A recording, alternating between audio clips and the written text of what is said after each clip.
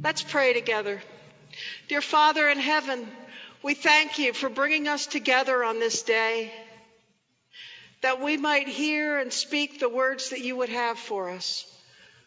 Open our minds, open our ears, and open our hearts, that we may indeed hear your message.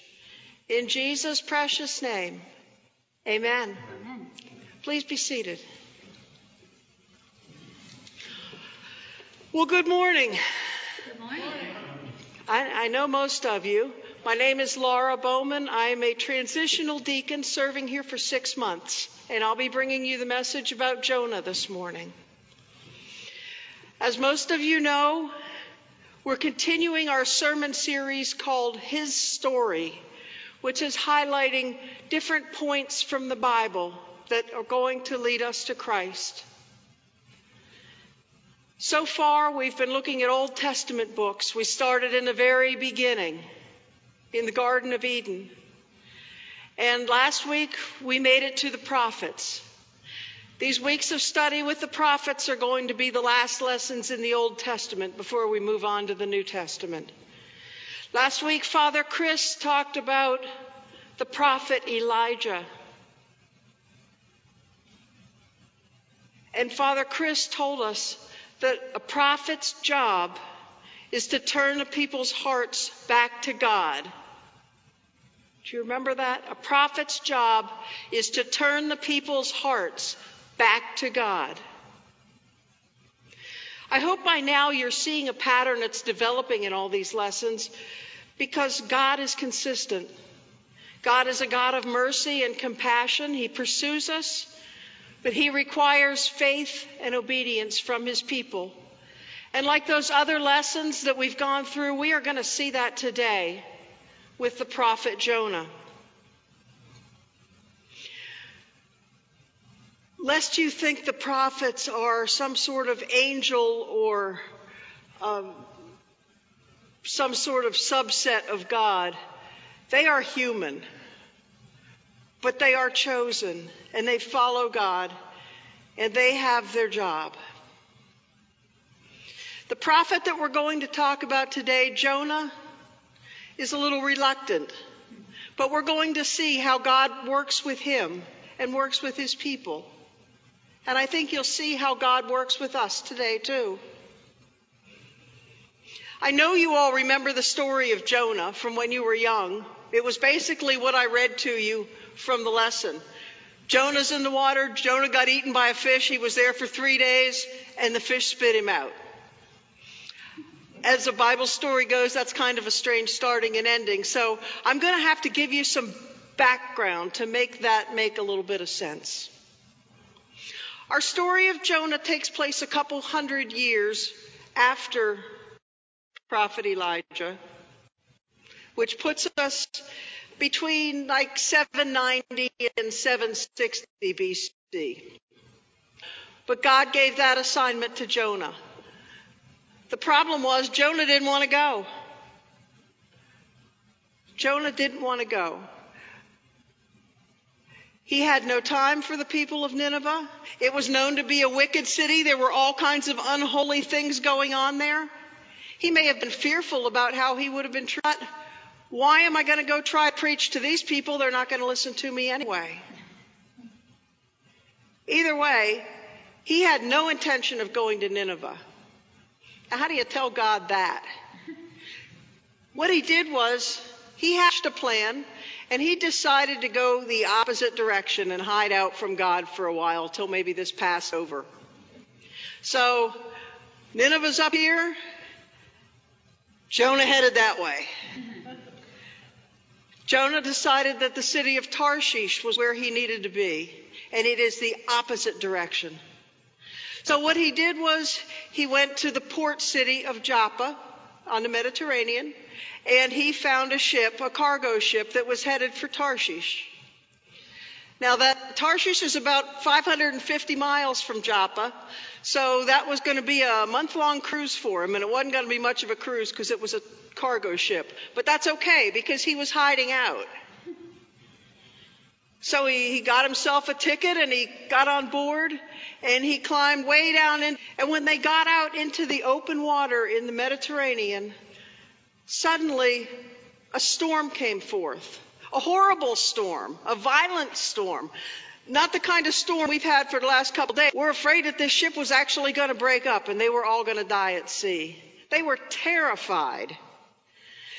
The ship's crew, they were pagans, and so they all started praying to their various gods for relief from this horrible storm.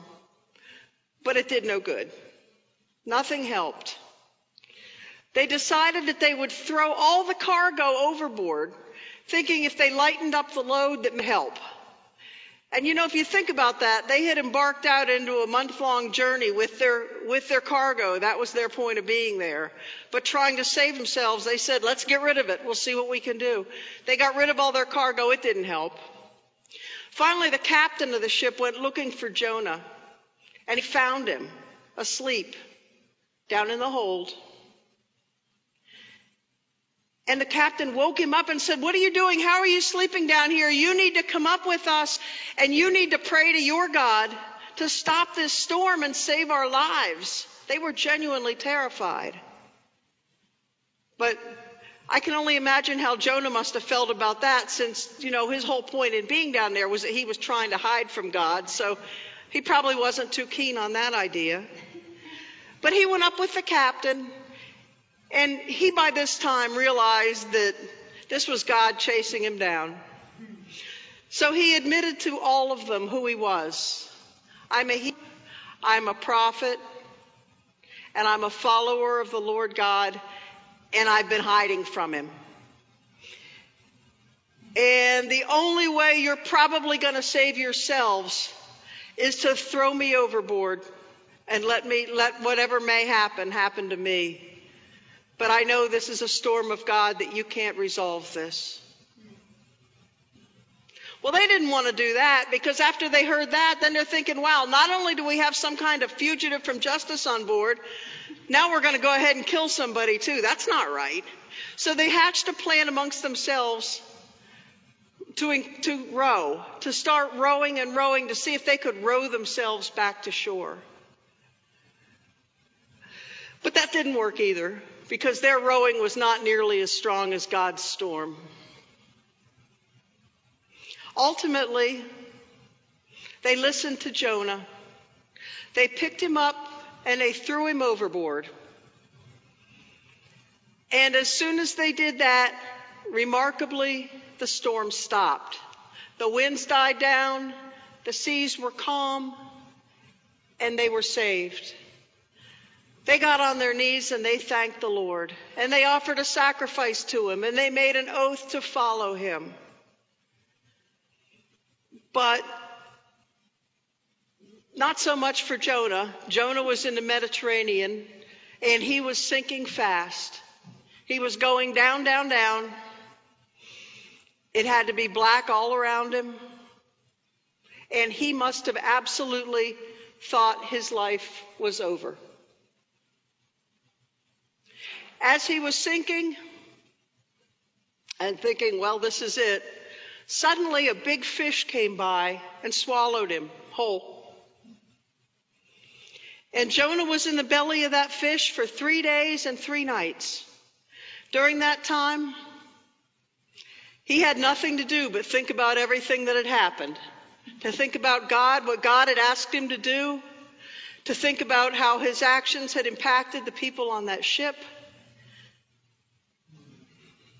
And that's where we come into today's reading. And if you listened closely to the reading, most of it was the prayer from Jonah to God from the belly of that fish. It starts out in his deepest despair. He believes his life is done. From deep in the realm of the dead, I called for help, and you listened to my cry. You hurled me into the depths, into the very heart of the seas. And the currents swirled around me. All your waves and breakers swept over me. I said, I have been banished from your sight. Yet I will look again toward your holy temple. The engulfing waters threatened me and the deep surrounded me. Seaweed was wrapped around my head. To the roots of the mountains I sank down. The earth beneath barred me in forever. But you, Lord my God, brought my life up from the pit. When my life was ebbing away, I remembered you, Lord, and my prayers rose to you, to your holy temple. Those who cling to worthless idols turn away from God's love for them. But I, with shouts of grateful praise, will sacrifice to you. What I have owed, I will make good. I will say salvation comes from the Lord. So during that prayer, you can sort of see where he started out in the very deepest of despair about his situation. And by the time he was done, he had come to some realizations, and he shouted out in praise to the Lord. And after Jonah finished his prayer, God called upon that big fish, and the fish vomited Jonah out onto dry land. That's the end of the lesson you heard earlier. But to make that make sense, we do have to go just a little bit further. After Jonah was back safely on dry land, the Lord came to him again, said, Jonah, still want you to go to Nineveh. This time Jonah listened, and Jonah went to Nineveh. He went to this big city. He walked the streets, and he told the people, you have 40 days to clean up your act or you will be destroyed. To Jonah's surprise, this evil city, these unholy inhabitants, listened to him. They listened to him, and they repented. And even, they call him in the Bible the king of Nineveh. He wasn't really the king. He was a noble or a governor that was in charge of that city. He took off his robes, and he put on sackcloth, and he sat down in the dust, and he issued a decree, and he said the people and animals were all to be in sackcloth and fasting and praying to God. And he ordered that they all give up their evil ways and their violence in the hopes that God might relent and let them live. When God saw that they had sincerely turned themselves around and turned away from their evil, God relented and did not destroy the city. Now, you might think that as a prophet, Jonah would be rejoicing. I mean, it doesn't get much better than that, right? He went in, he talked to these people, 120,000 people immediately repented. That's got to be like winning the Super Bowl for a prophet. But if that's what you thought about Jonah, you'd be wrong. Because Jonah was upset. The very human Jonah didn't like those evil Ninevites to begin with. He didn't think they were worthy of being saved. He didn't want them to be saved. And yet, God relented and saved them. And Jonah kind of felt like an accessory because he's the one that went in there and gave them the good word that they listened to, and so they were going to be fine. And he looked at it as all his fault. Jonah said he was so angry that he wanted to die. He told God, I knew this would happen. I just knew it would happen. You would show compassion and mercy, and you wouldn't follow through. That's why I tried to forestall this whole thing and go to Tarshish instead of going here to the Ninevites. But God responded to Jonah, and he asked him, do you really think it's right for you to be angry? After all, Jonah was just the messenger. God didn't tell him he needed to go in there and knock on doors and evangelize people. He didn't tell him that he needed to go live among the people and make a good example of himself so that they might take the hint. God told him to deliver a message. He delivered a message. The people listened, and it was successful. Period. Isn't that a human trait? You like to see people, you look at someone that you know has kind of gotten over on people, and you think, boy, they're going to get there someday. And then if they don't, then you get kind of indignant about it. I know I do. It's a little self-righteousness there, maybe. Friends, as we consider the story of Jonah, I have a question for you. What is your Nineveh?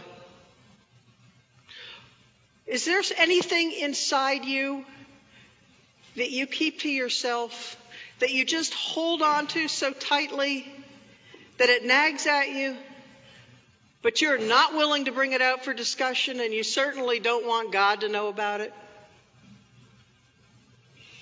We open our services each week with the Collect for Purity. It starts like this. Almighty God, to you all hearts are open, all desires known, and from you no secrets are hid. No secrets are hid. He knows it all. Are there parts of your life that you're trying to hide? And who are you hiding them from? Do you have fears or insecurities about money or taxes or your health or pornography or just something that's nagging at you, some doubts, your family? What's your private secret?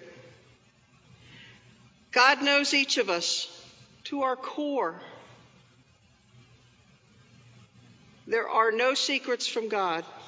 He walks with us, and He wants to hear from us about our pain and about our secrets. As we finish up here, let's look at God's actions in Jonah's story. God showed mercy on Jonah several times. He didn't strike him down because Jonah went and hid from him. He didn't let Jonah drown. He sent a fish there to swallow him and release him safely.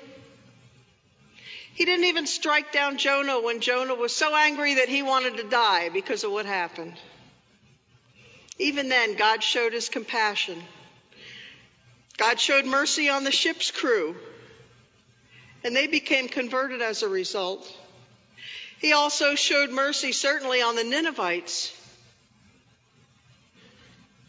He showed us that He is a God of second chances, and that He would not give up on Jonah or the crew or the Ninevites, just like He won't give up on us today. Indeed, because of the work of Christ, God will never give up on us. We must remember that God's plans are so much bigger than our plans. In fact, about 50 years after Jonah, Nineveh became the capital city in the northern kingdom. So perhaps God was preparing Nineveh for the role that they were going to be fulfilling in the near future. Yes, God's plans are bigger than ours. He continues to pursue us.